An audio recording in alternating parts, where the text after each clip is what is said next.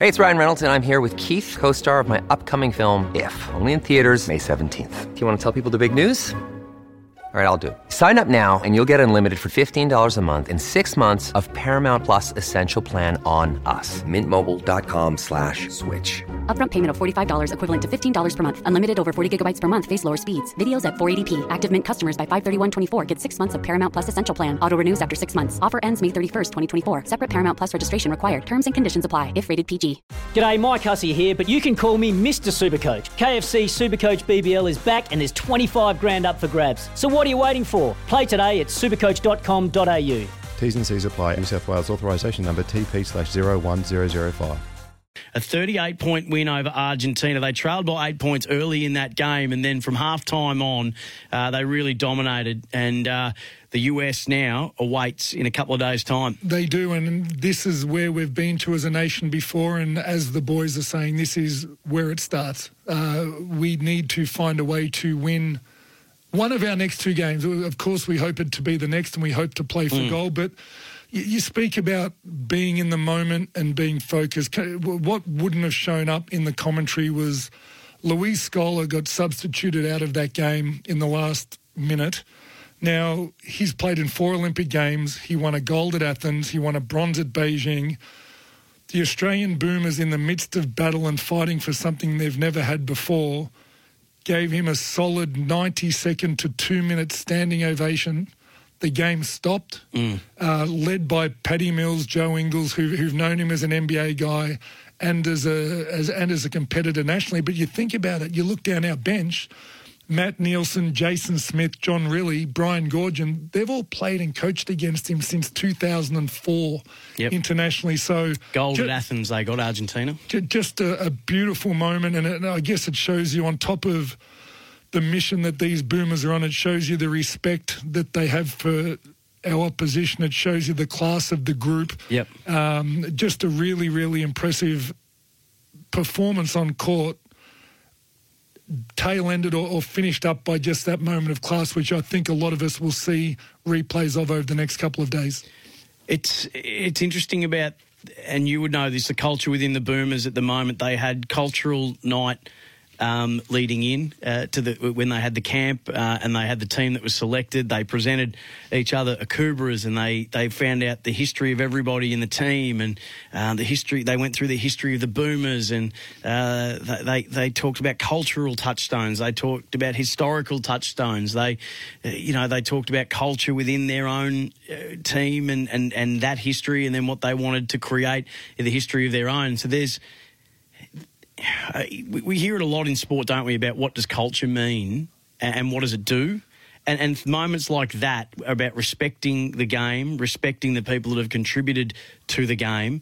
It just shows an incredible mindset that isn't just all about winning. It's so much more than that, this holistic view of what they're doing and what they're all about. The two leaders of that group, Paddy Mills, Joe Ingles, and then Brian Goorjian from the bench, see the basketball world and the world through such a broad lens. It is bigger than basketball, but I think seeing it through that lens helps contribute to the performance we're seeing.